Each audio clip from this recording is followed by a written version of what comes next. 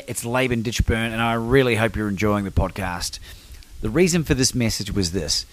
If you have your own podcast or your own YouTube channel, or you're seriously thinking about starting something up in order to get your message out into the world, I want to make something available to you.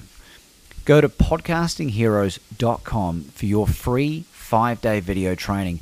Well, I will share with you 5 key tips and tricks that will allow you to reach out and connect with the best podcast guests available, and not only just bring them on, but to develop relationships with them that build into know, like, and trust that will eventuate in you being invited onto their platforms if you so desire. You'll be able to learn how to monetize even if you don't have a big audience. Go to podcastingheroes.com. It's podcastingheroes.com. It's more than money. Welcome to the show, Kai Harris. Kai, welcome to the show. Welcome to Become Your Own Superhero. Thank you, Laban. I appreciate you having me on, mate. It's great to be here. What is more than money? It's More Than Money was a podcast idea which came later after the what I would call the bugger it moment. I'm just going to do it. So towards the end of last year, I was on a podcast with regards to my industry, so financial planning industry.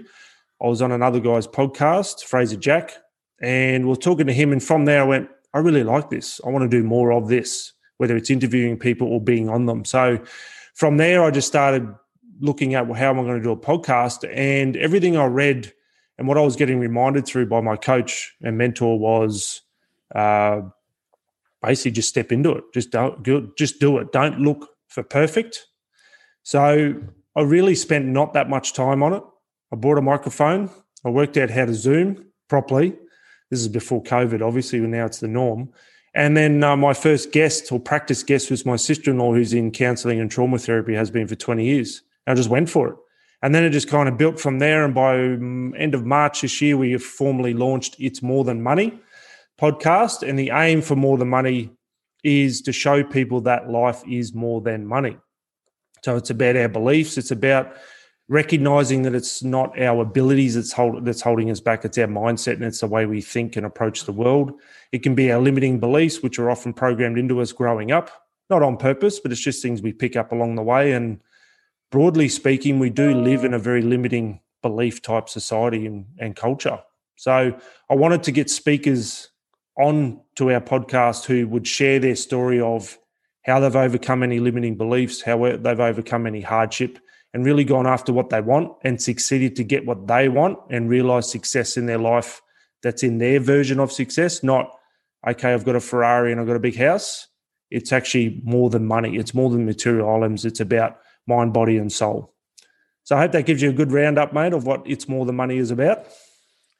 Well, I had the privilege of being a guest on your podcast, which we'll link down below for people that are on YouTube, and it'll be in the body of for the audio. Yep. And because you're a financial planner by trade, just to give people some context.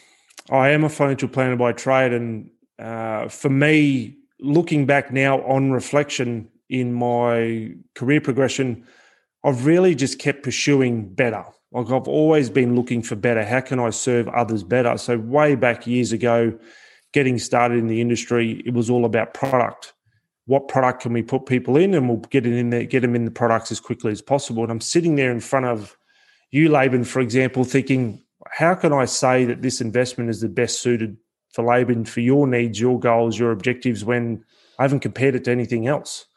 So I started comparing and doing a lot more work in how can I just be of more value. And fast forward probably close to 20 years now, our big focus is on what beliefs are holding people back, and they generally center around monetary beliefs, and then also their values. What do they truly value in life? What are their core values? And we then start creating goals that align with those values, because if we set goals based on beliefs, often we find people are going after things that don't really mean that much for them. So we make sure it all lines up. Do you think there's a high importance on being really financially free yourself when you are in the industry of financial planning? Well, financially free for me is different for anybody. So we have, and I use this example with clients, and bringing up that what you just said, financially free. If I say to someone, what does financial freedom look like for you? I'll sort of precase that by saying it means different things to different people. There are people that are simply happy living in the trees and growing their own veggies and just being at one with nature, and that's all they want and that's all they ever want. And there's other people that aspire to a lot more. They want to have a bigger impact on the world. Like my wife, for example, went to Africa on a volunteering trip towards the end of last year, around November last year. And she did 2 weeks work in the orphanages over there, very, very young children, and the ladies business program was teaching women in Africa, in Tanzania, how to be more self-sufficient. So if they were great at crafting blankets, how do they then turn that craft into some money so then they can buy the food and whatever else they need? So if you just rewind to that point, Kelly being able to go and have an impact on the world, she needs money to pay for that flight and pay for that trip. So that sense of financial freedom for Kelly is about how can I have an impact on third world countries? So it all means different things for different people. What our role is to sit down with people and help them identify exactly what does financial freedom look like for them. And then we help them align their money with that goal or that objective that we can set that is aligned to those values. And what we often find is that people are going after things that don't really fulfill them, and they're chasing, I'll be happy when, and they never actually get there because they've never sat and looked at what they value most in life. I heard a really interesting stat when I interviewed another guest, Robin Banks, who's a motivational speaker from South Africa. And he said that if you have food in your belly, a roof over your head, and have a vehicle to drive, you are in a better position than 92% of the rest of the population. 92%, which I thought was staggering, right? And I know there's lots of stats thrown out there, but that sounds to me like a pretty reasonable, that is a really cool stat. That is, to put some numbers and measurements on, I think it makes, for me anyway, anyone listening potentially too, creates a lot more clarity around how lucky or how fortunate we actually are in the position we're in Australia in particular. Well, the thing that was really interesting about that stat that I found is that my goals, which are evolving, and if you compare them to where they are now versus 5 years ago, they're totally different, right? Yeah, have become ginormous in comparison. And if you are someone who is, let's say they're living in some war-torn part of Africa and they don't have access to shelter or running water, like their goals and their financial freedom might look pretty different to ours, Yeah. And I suppose my next question to you, Kai, is what are the universal laws of wealth creation that you're able to share? Are there any? Geez. Yeah, this is something that myself personally, I've been working on for quite a long time, and I haven't quite mastered them either. But I tell you what, I find them so intriguing and almost addictive to find out how this actually all works. Now, there's a lot of people across the globe that are in this space of, I'll call it law of attraction, which is sort of tying into, and forgive me for anyone who might be listening who is an expert in this field, I might be possibly articulating everything a little bit wrong. But law of attraction, the universe looking after you, the universe has your back, the universe is taking care of you.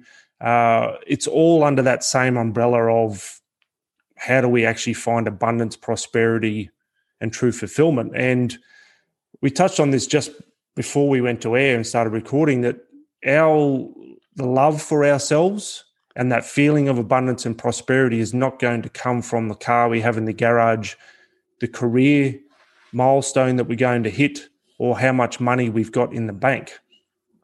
What actually comes with abundance is that belief that we are already abundant, irrespective of the bank balance or irrespective of our net worth. And culturally, as a society, and this is, I wish I did have a stat on it, but when you're looking globally, we are wired pretty much through, whether it be media, movies, social media, whatever it is, we're cultured to believe that if I just keep working harder, if the harder I work, the better off I will be. But it's all outside of us. So that universal law of abundance comes from within. And once we master that within ourselves, then the actual exterior abundance starts to flow. And that is actually something I have started to experience. And that all, I guess, boils down to how do we perceive the world? What is our perspective on what's going on for us? So you might have heard the saying of, it's not what happens to us, it's why life happens for us. And it's how we respond to what happens in life that creates a good or a bad life. So there's only two emotions we can have, positive or negative. And we can attach any emotion we feel onto any particular event that we're faced with. So what I'm getting to there, as far as universal laws go, it's all from within us. So if we master our own mindset, if we become our own superhero, good podcast I hear, if we become our own superhero of our own mindset and focus on how we want to feel versus focusing on what's happening to us, this is bad, this is rough, I'm sick of this shit, I can't handle this, I can't handle that. Focus on what we want, and it's friggin' hard. I've been through it for almost 10 years now. It's friggin' hard to keep focused on what you want and how you want to feel.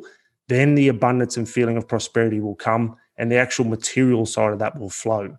Now, that's my summary of universal laws. That's hours and hours of conversation, mate. So we can dig into that a bit more as far as what I've learned anyway. Well, I couldn't agree more. And I'll pull you up on something there, Kai, that I think that our audience may or may not have picked up on. I'd assume most won't. And it's not through any fault of your own. The language that we use, you say it's freaking hard, right? Yeah. The language that we use is so incredibly powerful. And in doing research for the interview with Robin Banks, who was mentored by the very famous Jim Rohn, who wrote Mind Power, the very famous Mind Power book, which is referenced, a lot of his quotes referenced everywhere. The importance of telling yourself and reframing from a positive point of view, because you're basically upgrading the software in your brain, and your brain or your subconscious doesn't distinguish. It does what it's told, right? And the beautiful thing about this law of attraction stuff is that you don't need to believe it necessarily. You just need to use that language. And don't worry, Kai, I'm guilty of it too from time to time, but I've eliminated, I reckon I've improved about 99% over the last 5 years. Like, I've eliminated 99% of a lot of negative self-talk and limiting self-beliefs. And it's no coincidence that my life has dramatically improved. Yeah. And I even look back at some stand-up comedy that I did. I entered in the Raw Comedy Festival, up on a stage in front of 150 people, and just using what I thought was funny. And it was just self-deprecating humor. And I cringe when I look back. People might say, oh, I just relax. But no, I just don't talk about myself that way. And it's really interesting catching people in public. If I get an opportunity to, and I'm invited in to have a conversation with them, I'll say, hey, if you're open to it, maybe reframe it like this. Yeah. And they go, oh, yeah. So I'm just keen to know your thoughts on that. Well, reframing, Laban, 100%. That is imperative to changing that mindset and mastering your own mindset. So if you're able to reframe, that means you've probably gone past the first step, which is awareness. So awareness is the very, very first step. You need to be aware of the little leprechaun, little demon, little devil, or whatever it is that's sitting on your shoulder doing that self-deprecating type speech to you. So, for example, if you are looking to start a business, you go, I really love to start a business, and then listen to the voice that comes in after that. Oh, you can't do it. You're not smart enough. You don't have enough money. You don't really have the skills to run your own business. Oh, how's it going to work? And next minute you're on this rabbit warren, or you're in this rabbit warren of negative self-talk, and you talk yourself out of it straight away. So first and foremost, awareness. Become aware of how you're putting yourself down, and then you can reframe. So 100%, if you can reframe, and what I would refer to, this was, I don't know who pioneered it, but where I've learned it from is the likes of Abraham Hicks and Gabrielle Bernstein. Once you're reframing, to make it simple, is just go for the next best feeling. So sometimes as human beings, we're looking for a big result really quick, and we're impatient. We just want it quickly. So what we might do is that, for example, if I've talked myself out of starting a business, excuse me, if I talk myself out of starting a business, I would straight away, if I'm aware of my negative self-talk, I'll go, nah, that's it. I'm going to go for it. And I've had enough. So I've gone from almost zero to superhero in one in one bound. What's that Superman saying? Leaps and bounds or something? Can jump over a building in a single leap or something, which is that's weird because he flies. Yeah, that's that one. Exactly. I think there's a few holes in the marble. Yeah. And that's too much of a leap, just plain and simple. It is too much of a leap. So the next best feeling you can find is, it might be something simple along, why don't I just start writing the idea of what my business looks like? Just start on the idea of what it looks like. And then the way I visualize it and the way I help clients a lot is it's like you're building a snowball. You start with this little bit of a snowball and you roll it down the hill. And as you keep rolling it and keep pushing it down, it's going to get bigger and bigger and bigger, and it's going to gain momentum. Once you're able to reframe it, the next part is to, as I said, find that next, sort of get that next best feeling, and you keep following that feeling. And people also talk about finding your purpose in life. To me, that's, jumping over buildings in a single bound. Like, that is just too monumental and too big. So the road to that is focus on the next best feeling. What makes you feel good? Someone might say, well, I love fishing. I don't want to go to work. I just want to go fishing. But that fishing part might be, you might like the water. You might like the freedom of being able to do what you want. You might simply love fishing and you love bringing food back to the table and supplying the marketplace with fish. So you got to look in what it is, the why. Why do I love it? So what do I love? What makes me feel good? Why do I love it? So all those contents, I'll break it down and recap. If you're going to reframe, first you have to be aware of what you have to reframe. And then when you're reframing, don't worry about being Superman and have to try and take buildings in a single bound. Just reframe by finding the next best feeling. And once you find the next best feeling, you start that snowball of momentum and you just continue on with it. So awareness, number 1, 2, reframe, and the next best feeling. Yeah, it's brilliant, Kai. And the brain, according to Jim Rohn's teachings and the stuff that Robin was talking about, loves repetition. And it's like the timelines. He got access to a lady who was in her early days, got a job as a stockbroker and was earning a couple of $1,000 a month. And she saw that people were earning 30, 40 grand a month. And she was like, surely I can earn 10,000 a month, like that's a reasonable thing. They got more experience than me. And she started telling herself, I am. And she was talking in the present moment. And then before too long, she said, I earn at least $10,000 a month. And she kept this mantra up, and she just said it day after day after day after day. And she said in a conversation later on that she was glad that she said at least 10,000, because she ended up earning way more than that. And Robin did the same thing with him. And he I think doubled and then quadrupled and then like quintupled his earnings over the course of what was a couple of years, because whenever he reset the goal, it took him 3 to 4 to 5 months to start sort of manifesting that improvement. So had he maybe made a much larger goal, maybe he would have got there faster. I don't know. I remember Grant Cardone. You either love him or you hate Grant Cardone. Yeah. But the only thing that he talks about regretting now is that he didn't set his goals big enough. Yeah. And he's not the only person to say that. So there's something in that. I'm still working on it now, but I was so happy to go through some old notes with some work that I did with a life coach long before I met my now fiance, and going back, and just the affirmational stuff was just spot on. Yeah. I will find I am in the relationship of my dreams with a woman who X, Y, Z, and I'm just reading this back to myself going, holy fuck, this is awesome. Yeah. And that is that law of attraction. And as potentially woo-woo as that may sound for people who are listening, there's more to us as human beings than just the shell that we run around in.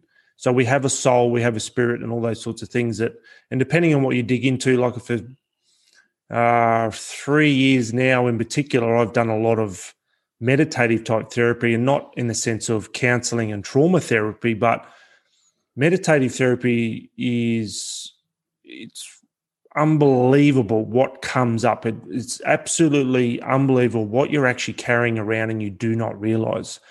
So part of the shift such as? Oh, mate, now when I first started, I went in thinking, like when I first met with this lady, and I've always had, I guess, an interest. There's more to life than just the human beings and the human race and this constant cycle, this constant loop of going fast, trying to achieve and climb a ladder, whatever that ladder is. So when I went to this lady, I was kind of a little, not despair sounds exaggerated, but it's the first word that comes to mind. I was a bit in despair and go, okay, I've got to change some shit. It's just not working for me. I feel like shit. I have good days, but my feeling like shitty days are more than my good days. I'm frustrated. I'm not getting anywhere. What's happening? Anyway, in talking to this lady, one of the first things that come up, totally unexpected, and I was totally blindsided by, was my biological father, who was killed in a car accident when I was 2 years and 8 months old.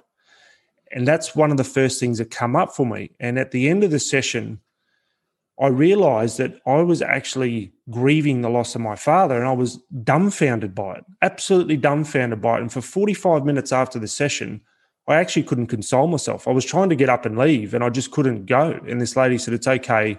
You can just stay there. It's all right. Just, let it come out type thing.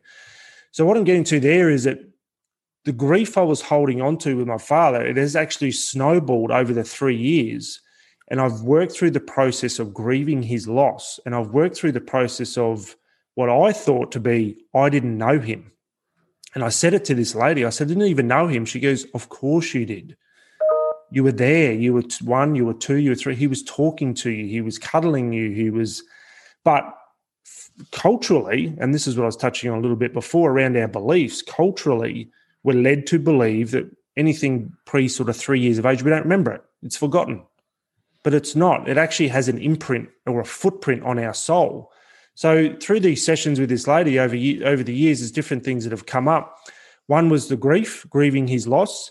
The other one was a sense of responsibility that I took on once he'd actually died. So 2 years and 8 months old, I went back and in the short end of the story, it's almost like as an adult, you go back and see your childlike self. This is one of the moments for me. I went back and saw my childlike self, 2 years, 8 months old, sitting on the floor after the knock on the door my mother had from the police saying, your husband's been in an accident. My older brother was standing there with my mother. And I remember I actually went back to my mother after this and I said, is this what the unit we lived in at that time, is this what it looked like? And I described the color of the carpet, the color of the door, the layout of the kitchen, the laundry, the whole lot. And she said, yeah, that's exactly it. She said, how did you remember that? And I said, well, and I explained the story that I'm explaining now. Anyway, at that point, I remember feeling the upheaval that my mother and my brother were having after that knock on the door.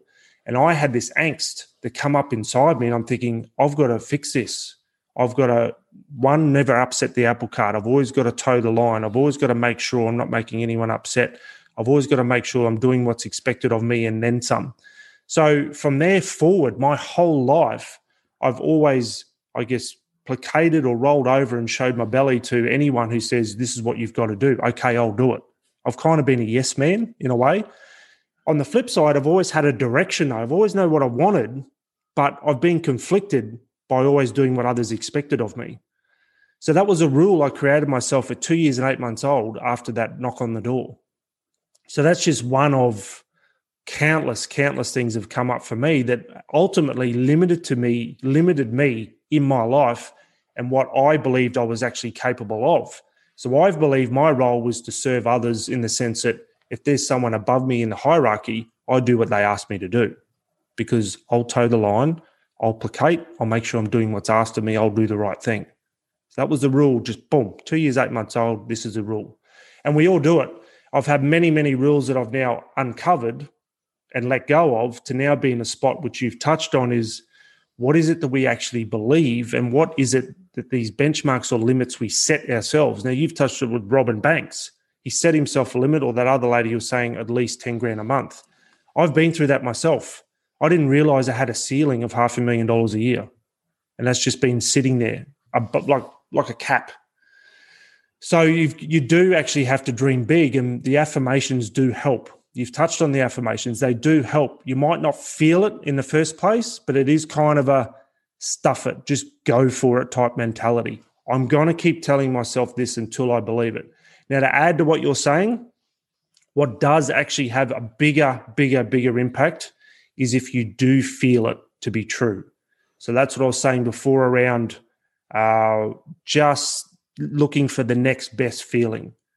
Instead of sitting there getting the shits one day and going, excuse me, fuck this. I'm going to be a multimillionaire. I'm going to have my own business. Let's go.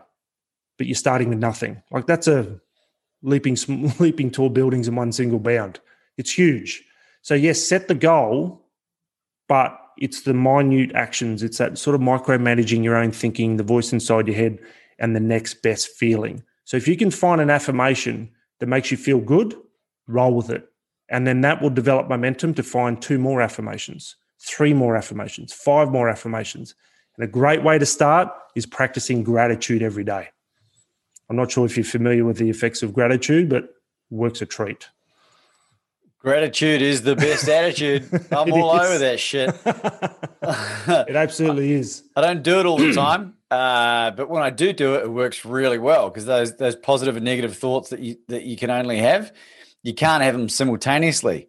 So if you're feeling good, like that negative whatever can't be in there. And just going back to that story about your father, Kai, you deliver that with a real confidence, and you deliver it in a way that indicates to me that you've really healed from that, because 100%, yeah. That is, and people grow up and they experience all kinds of traumatic events. What you've described, from my understanding of how children respond to trauma, especially at that age, and anyone that thinks that kids don't understand or remember anything before they're 3 are actual retards. and like the coping mechanism that you developed is, you can go one or two ways. Typically, you can either regress and you become totally dependent on your guardian, so you become mollycoddled and you never grow and develop. Very common with any kind of abuse or like death in the family. Yeah, or you can go the other way and become this martyr and take on all the responsibility, and you never get your own needs met. So you're putting other people's needs first. And then you never get the fulfillment that you're hoping to find. And I was the peacemaker in the family. Yeah. For a long time, I was a middle child, the peacemaker, always trying to reconnect. I was middle child too. Yeah, I think we've spoken about this offline a while back. But now the importance of putting my own needs first has allowed me to grow and develop and be a much more effective individual, I reckon. Well, I know. So I'm guessing it's the same with you. Yeah, 100%. And it's something, again, culturally, it's a taboo topic to be selfish. And whenever you're called selfish, or even I've been guilty of referring to someone as selfish, it's really done in a negative tone. But on the flip side, I've been taught also that especially as a parent, for example, if you don't look after yourself, then you're not going to be any good, or you're not going to be your very best version of yourself for your children. And that started to, I guess, resonate with me at some point in time. And then as I've evolved and as I've grown and worked on more things in my mind, body and soul, the more I've realized that selfishness is actually a great thing. Now, selfish in the sense of the ego, not a good thing. But selfish in the sense of you are healed, you are feeling great about yourself, you love where you're going, you love the person that you are. Once you actually master that and you become your own superhero of how you love yourself and how you actually feel about yourself, then that's when you are at your very best to give more to those around you. Like you just touched on, if you're giving so much of yourself to everyone else before you've actually healed, or before you filled your own cup up, then you're actually going to become exhausted. You will actually end up running out of puff, running out of steam, and you'll feel drained. And often what we find too, if we're continually putting that out into the world that will just help everyone, then it's probably going to be the case that you're not going to get anyone back helping you, because that's all you're putting out there is, I just want to help people, I want to help people, I want to help people. That's fine. But what you have to actually consider is that you need to be aware of what you're actually putting out there as well as putting into yourself. Was that your conscience calling?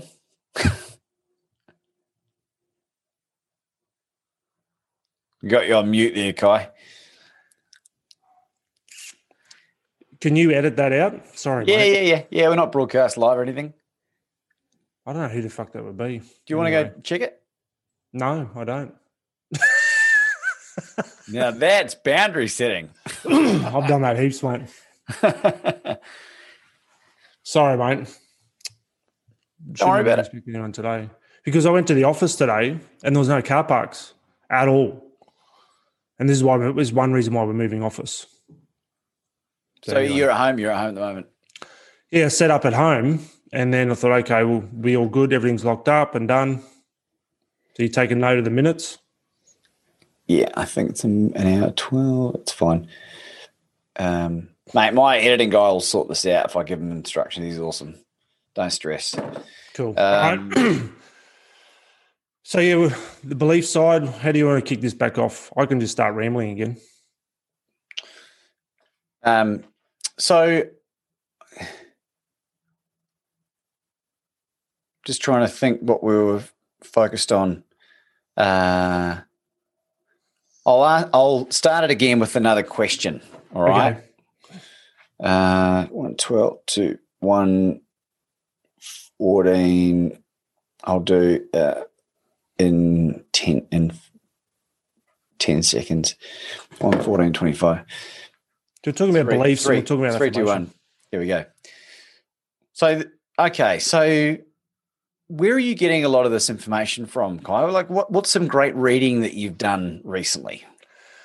Mate, I've, to me, no stone left unturned. My focus has been in and around the law of attraction type material. So I want to be clear on this too. With the law of attraction, it's not just about manifesting, for example, instantaneous wads of cash. And a lot of people, for example, again, a societal norm or cultural norm might be law of attraction means you can just manifest a new Ferrari in your driveway. You can manifest anything you want immediately. But one of the biggest things I've actually taken out of the law of attraction type philosophies and theories and what people write about or talk about is just simply your approach to life and how you think about life. So to me, there's two ways you can approach life. One, you can approach it in a negative light with a negative perspective. And a lot of things you see are not working for me. Oh, that's not that great. Yeah, I did okay, but you don't really celebrate the win the way you really should. Or you can have it in a positive light. So everything you see offers an opportunity. So meeting with you a few weeks back through our podcast, it was a great opportunity to chat with you and hear about you, your wisdom, and what does becoming your own superhero really mean. So there's opportunities in everything. And I could sit back, for example, and judge you and judge the way that you look at life and the way you approach it and things that you've done. Or I can be open to your point of view. So we have that choice all the time. And to me, in light of the topic of your podcast, or the title of your podcast, becoming your own superhero is mastering your own thoughts. Rather than being a prisoner or a victim of all the thoughts that have been instilled in us by parents, grandparents, aunties, uncles, schools, whatever it was that impacted us most growing up, step the fuck out of that and start creating your own model of thinking. So Abraham Hicks is one. There's been Jim Rohn, Anthony Robbins along the way. There's been a lot of sort of YouTube type clips and websites from what you might refer to as no-name type people, just looking for that positive reinforcement. Yeah, there's so much abundance available. Like, and this is one of the things that struck me as well. You know, talking about Jim Rohn, one of the stories that Robin shared again was when he was broke, living in British Columbia, living in a forest somewhere, like living off the land, and he all of a sudden, like, he was eating grapes, and he's like, man, I don't just have one grape. Like, I don't just have 2 grapes. I don't just have 3 grapes. I got like a whole bunch of grapes. And then he's like, you know, I don't have one piece of wood for the fire. I've got like, you know, 2. I've got like 3. Like I've got such an abundance. Like, and he became hyper aware of this the language and the abundance of all the grains of sand at the Yes. in the beside the river or wherever it was, right? And then this triggered this amazing explosion of abundance. And he fast forwards 5 years to booking out the presidential suite in a hotel overlooking Sydney Harbour Bridge and the Opera House, where the Beatles used to stayed when they were touring back in the 60s or 70s. And he was like, he booked it out for a month. And, I don't know what the presidential suite costs, around, is it Potts Point or wherever? I think that suburb or around that neck of the woods. Like, he just said, like, I just had so much abundance. It was just ridiculous. And he was, that must have been where Ringo sat or whatever. Like, yeah. And that was in a period of 5 years, simply by saying that. And it's funny, Kai, even saying the word abundance in that conversation sent like a warm feeling through me. It's fucking weird. Yeah. I think we're living in a matrix, like a simulation type of environment, like whatever your religious beliefs are, whatever. Like, I'm not religious in any way. I'm very spiritual, but I think if we are in some kind of simulation and the simulation rewards this kind of behavior, why not use it? Use it to your own advantage. 100%. And actually, one of the people I have listened to or read their work on is Dr. Bruce Lipton. And just to dovetail exactly what you're talking about, what I see and what I've learned and what I read and all those sorts of things, and what I learned by experience and what I've gone back and I guess sorted out, even not on purpose, like that much stuff's just come up I didn't even expect. But Dr. Bruce Lipton, his work of 20 or 30 years in the research into the brain and how we develop, particularly from the last trimester of birth up to about 7 years of age. And they talk about what beta waves we're sitting in at those ages. So how our brain's ticking over. And the easiest way, and I'm going to bastardize what he's talking about, and no disrespect to Bruce, he's a smart guy, but basically what I get out of it is our brain's almost operating on a level like it's in a sleep-like state. And the state that we're in as a sort of last trimester of birth to age 7 is we're just downloading information all the time. We're just a massive sponge. We're soaking up everything that's happening in around us. And one of the things that Dr. Bruce Lipton said that really stood out for me is that, and this is very a short end of what Dr. Bruce Lipton was saying. On birth, when a baby is born, the first thing that they're doing is that they're actually scanning the room with their eyes. They're scanning the room. They're trying to find mum's eyes. And once they find mum's eyes, particularly with breastfeeding, they find mum's eyes, they lock on. And what they're locking onto there is the energy or the vibe that mum has at that point. So if mum is an anxious mum or a worried mum, an angry mum or a tense mum, baby's going to pick that up. And that's going to flow through, like the example I gave of my father, that's going to flow through in life because we are effectively a blank canvas when we're born. Everything we learn in that first 7 years comes from parents in our environment. So we end up being a product of our environment. Now, what I believe in as a result of what I've learned is that, just again to dovetail what you were touching on, we end up disconnected with our spiritual being. And again, I'm not religious either, like yourself. But what I do believe is there's a lot more to us than just the physical being that we are in this life. The spiritual side comes through. And the spiritual side we end up disconnected from. Because as we go through life, we're taught to approach life in a certain way. And you said it earlier about repeating the thoughts. Repeated thoughts become our beliefs. So if we're continually hearing, seeing, or experiencing not enough, there isn't enough, money doesn't grow on trees, no, you can't do that, don't do that, here's a smack for doing that, no, Johnny, no, don't do that. We're constantly hearing no. So our brain, our conscious thought ends up taking over, and that's what we end up believing is the way of life. Yeah. What I've experienced is you reconnect with what's inside, and it's already abundance. What you're touching on, it's already there. So we don't have to go find it. We just actually have to tune into it because we've lost that. We've decided not to tune into it, if that makes sense. Yeah, there's a direct correlation, Kai, with how healthy, physically healthy and mentally healthy and spiritually healthy that I was able to get myself particularly by cutting out, when I quit drinking and drugs and, escapism behavior, gambling and whatever else, sex, that I became way more in tune with this side of me. Yeah. Because I had fleeting moments of clarity, in my formative years. Yeah. I remember even maybe being a young man, maybe being in my early teens, I always knew that I was destined for massive things, for much, much greater things than I was achieving when I was in my mid-30s, and I had that epiphanous moment. And now I've become a lot more in tune to my own stuff, and in turn, it's allowed me to become a lot more in tune with most other people as well. I 100% agree. If you get in tune with yourself, and that's what also we were saying a bit earlier, that the better version of yourself that you become, the better you can be for others around you. And that element of selfishness is so important, but it's a taboo topic. Don't be selfish. Oh, you selfish bastard.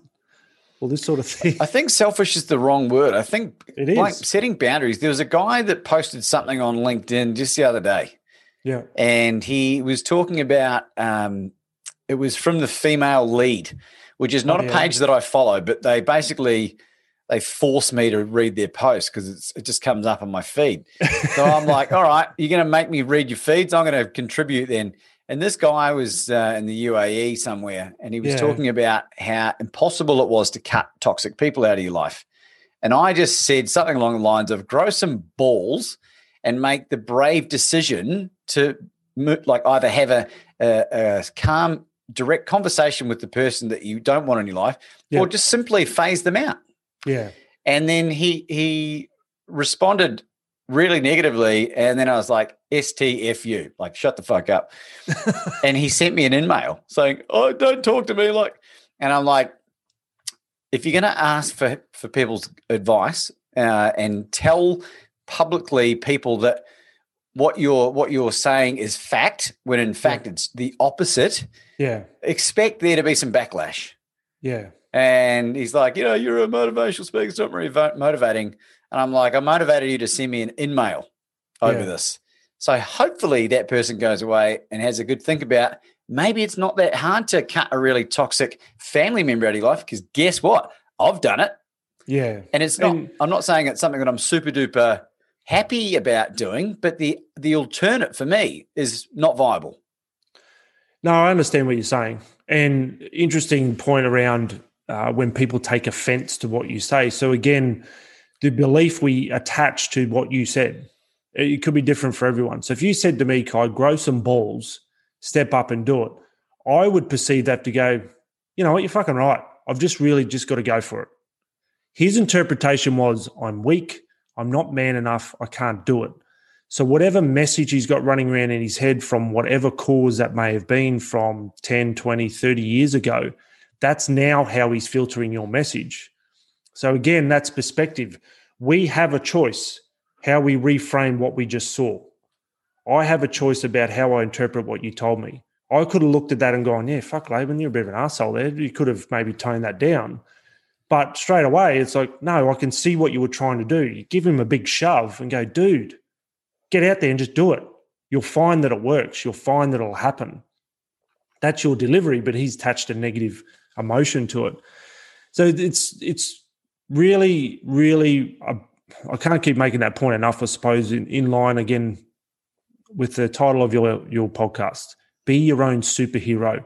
Your own superhero of your own mind, the way you think and the way you approach life, the way you feel about things that are happening in your life. We actually, probably one of the biggest lessons I've learned is I actually have the power about how I think and feel. I'm not a victim of someone around me. I'm not a victim of the world. I'm not a victim of circumstances. I get to choose how I feel at any given moment. And I think that's probably one of the most empowering points about becoming your own superhero. I get to feel how I want to feel no matter what's happening around me. The sooner we get that grasp of that, the better off we're all going to be. And we're not going to be a victim. We're not going to be living in fear. We're not going to be scared. We're not going to be worried that other country over there is going to blow us up. If everyone just stepped into themselves and started trusting and loving within themselves, and then backing themselves, that they get to feel however they want. They're not a victim of anyone around us. We're going to be much better for it. I'm still mastering that, by the way, too. There's days that it gets away from me. Yeah, clearly with me too, right? And maybe my approach could have been a little more subtle, but I think seeing the people around him placate and say and affirming his message, I was just like, do you know what? I don't know you, mate. I don't know you, but I'm going to give you a gift, and you may not like it, but Merry fucking Christmas. Feels like a bag of dog shit on the doorstep, but I'm going to give you a gift. And I don't think what I said initially was offensive. I just think it was direct, and I think, the person didn't have their full name. They didn't have a photograph either, and that indicates to me that they are fearful. Yeah. And I'm not giving them shit for it. Like, no. A lot of us live in fear. I've lived in fear. Like, that is the real pandemic, personally. Living in fear and self-worth. Yeah. It is. And that's one thing that I reckon I've become a lot more confident and a lot more comfortable with putting myself out there, Kai, because one of the things that happened last year was out of necessity for my former business. I had to call C-level. I had to start trying to get hold of CEOs to win business. Yeah. And after a while of getting hold of these people on the phone, I realized very quickly that they were just like me. They were just human beings. And if I was able to add value in what I was doing, I'd get a great outcome.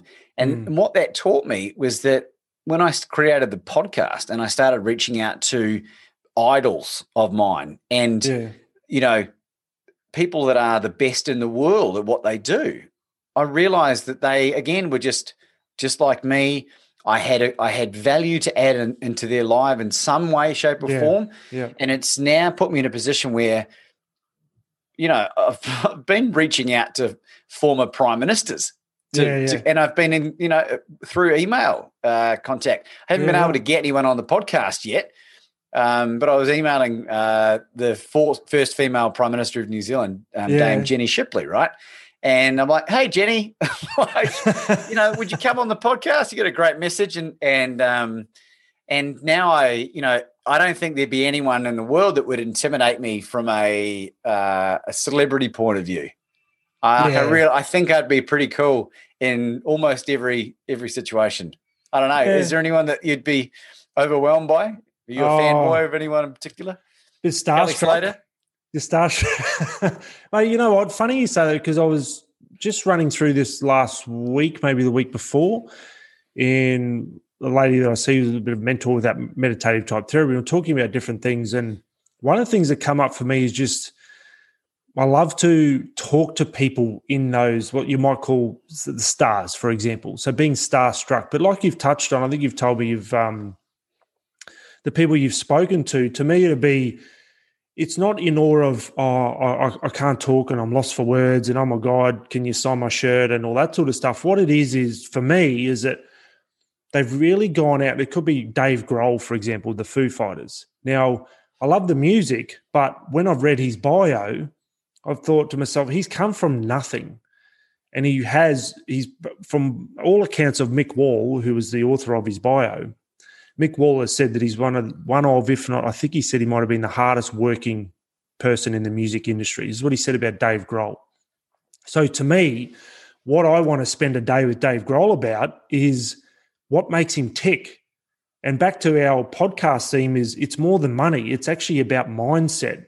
It's not about you inherited the money. It's not about you got a leg up or you knew someone who got you in there and you were shithouse, but then you became good because they helped you. What is it that makes Dave Grohl tick to make him one of the best musicians in the world? So spending the day with him is what excites me, is to find out what these people tick. Kelly Slater, things I've heard about him in surfing, because in case anyone's wondering why Laban brought that up, I love surfing. Kelly Slater, for example, what's kept him there? I think he's one of the longest surfing competitors in world surfing, and kept him at the top level. Like, he isn't just turning up and coming 10th all the time. He's still winning. So what is it that in his mindset that keeps him going? What does he tell himself? What's the voice in his head saying? And again, back to our theme of our podcast, it's not our abilities that hold us back. It's our mindset. It's our beliefs that we attach ourselves to. That's what stuffs us up ultimately. So all these people in the world are starstruck. I've reached out to Jeremy Spencer, who was a drummer for Five Finger Death Punch. For some reason, I've just got an admiration for drummers, especially ones that do highly complicated, fast type music like Five Finger Death Punch. Wow. And just cool to hang out with these people. What makes them tick? How do they get to these superhero levels in their chosen industries? Just things like that, mate. So I've got a big list. Maybe I could introduce you to Mark Schulman, who came on, Pink's drummer. Yep, let's do it. He's a motivational speaker and an author as well, and Right. And he's in his 50s now.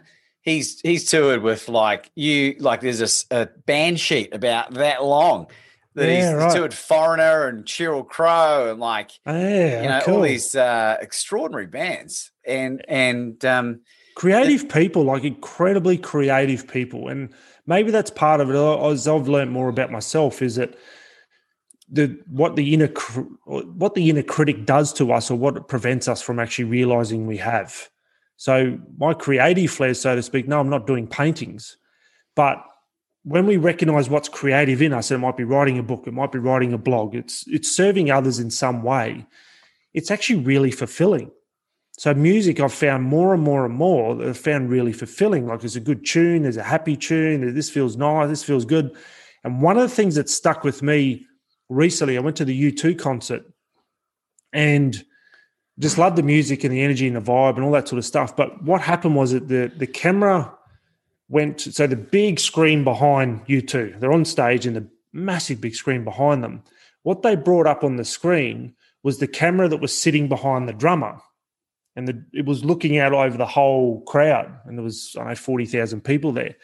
And at that moment, I'm watching it, and the camera's behind the drummer and he's looking out to this crowd and everyone's jumping and the music's going. I thought that would have to be the most awesome feeling ever, to be on that stage, having that sort of impact engagement from people, that feel-good impact.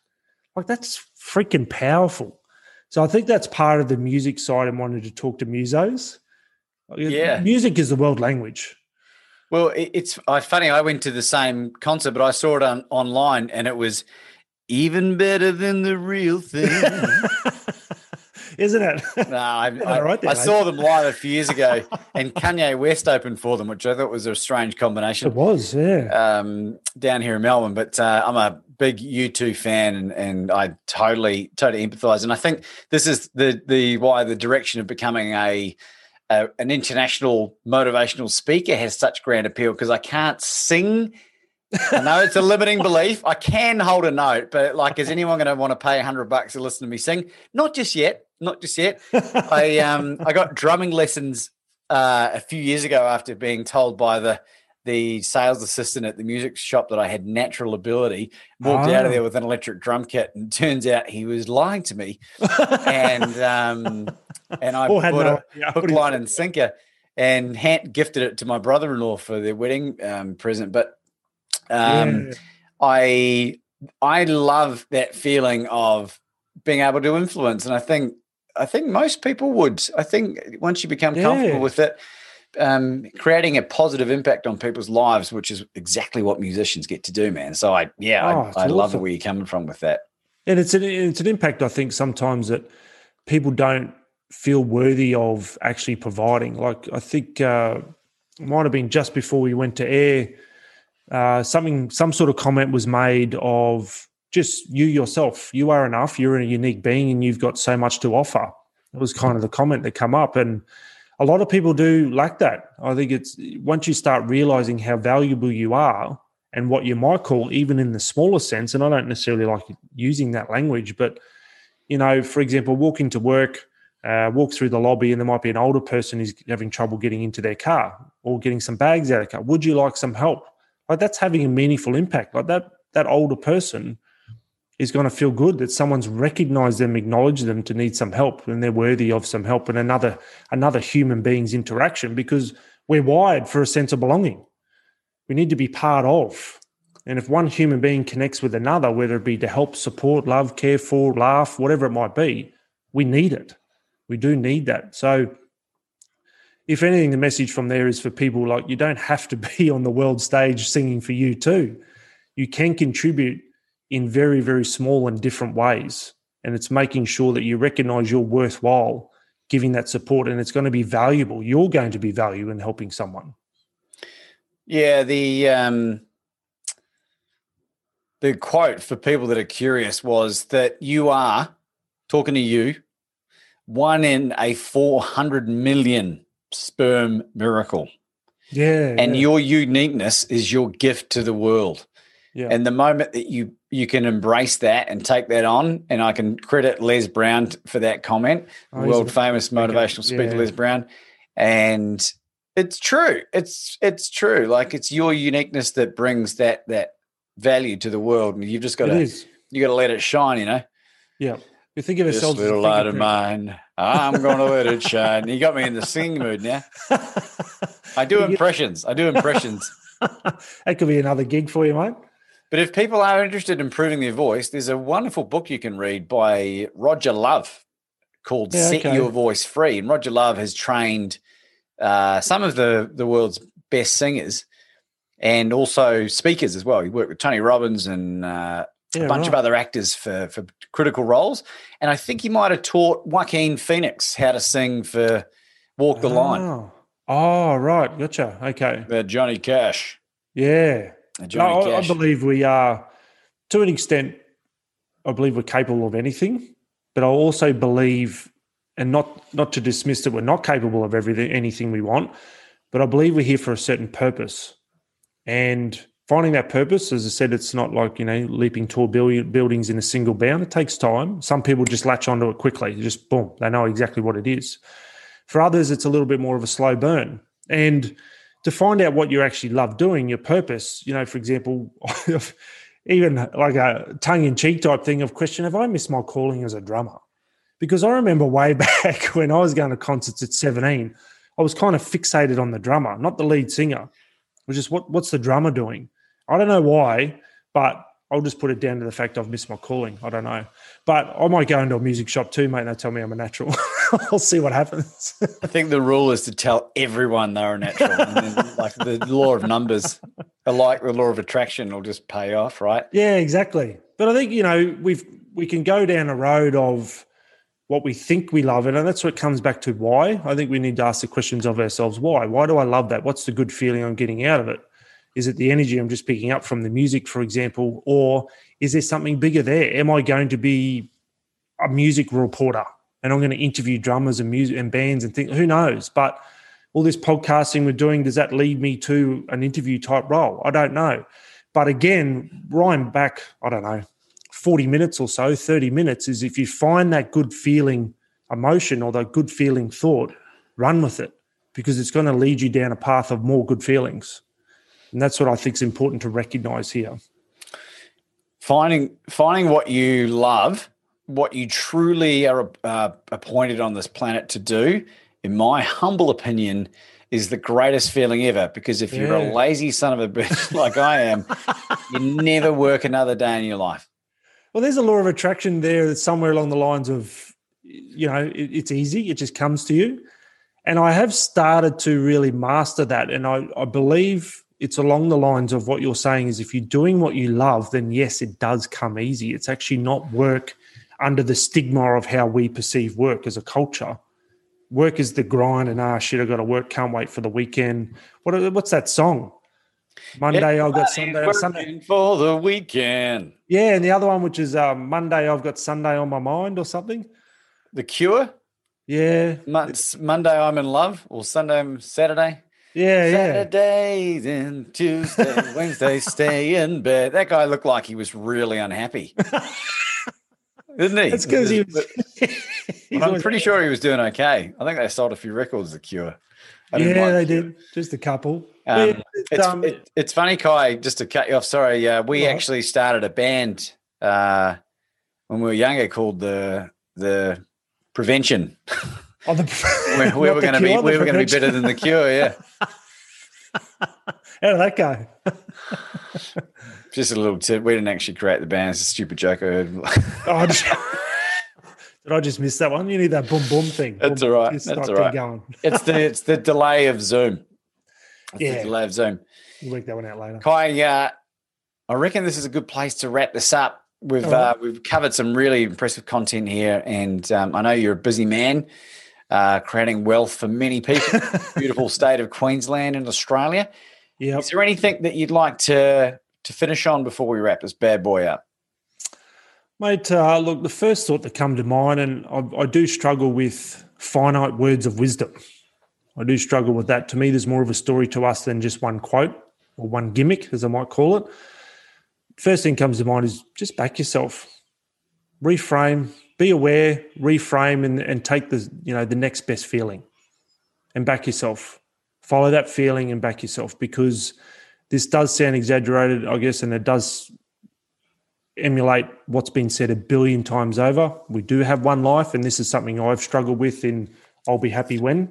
We do have one life. So back yourself, get out there. And the way to do it is to be aware of your negative thinking, reframe it to the next best feeling, and keep pushing that snowball, because it will get better and better for sure.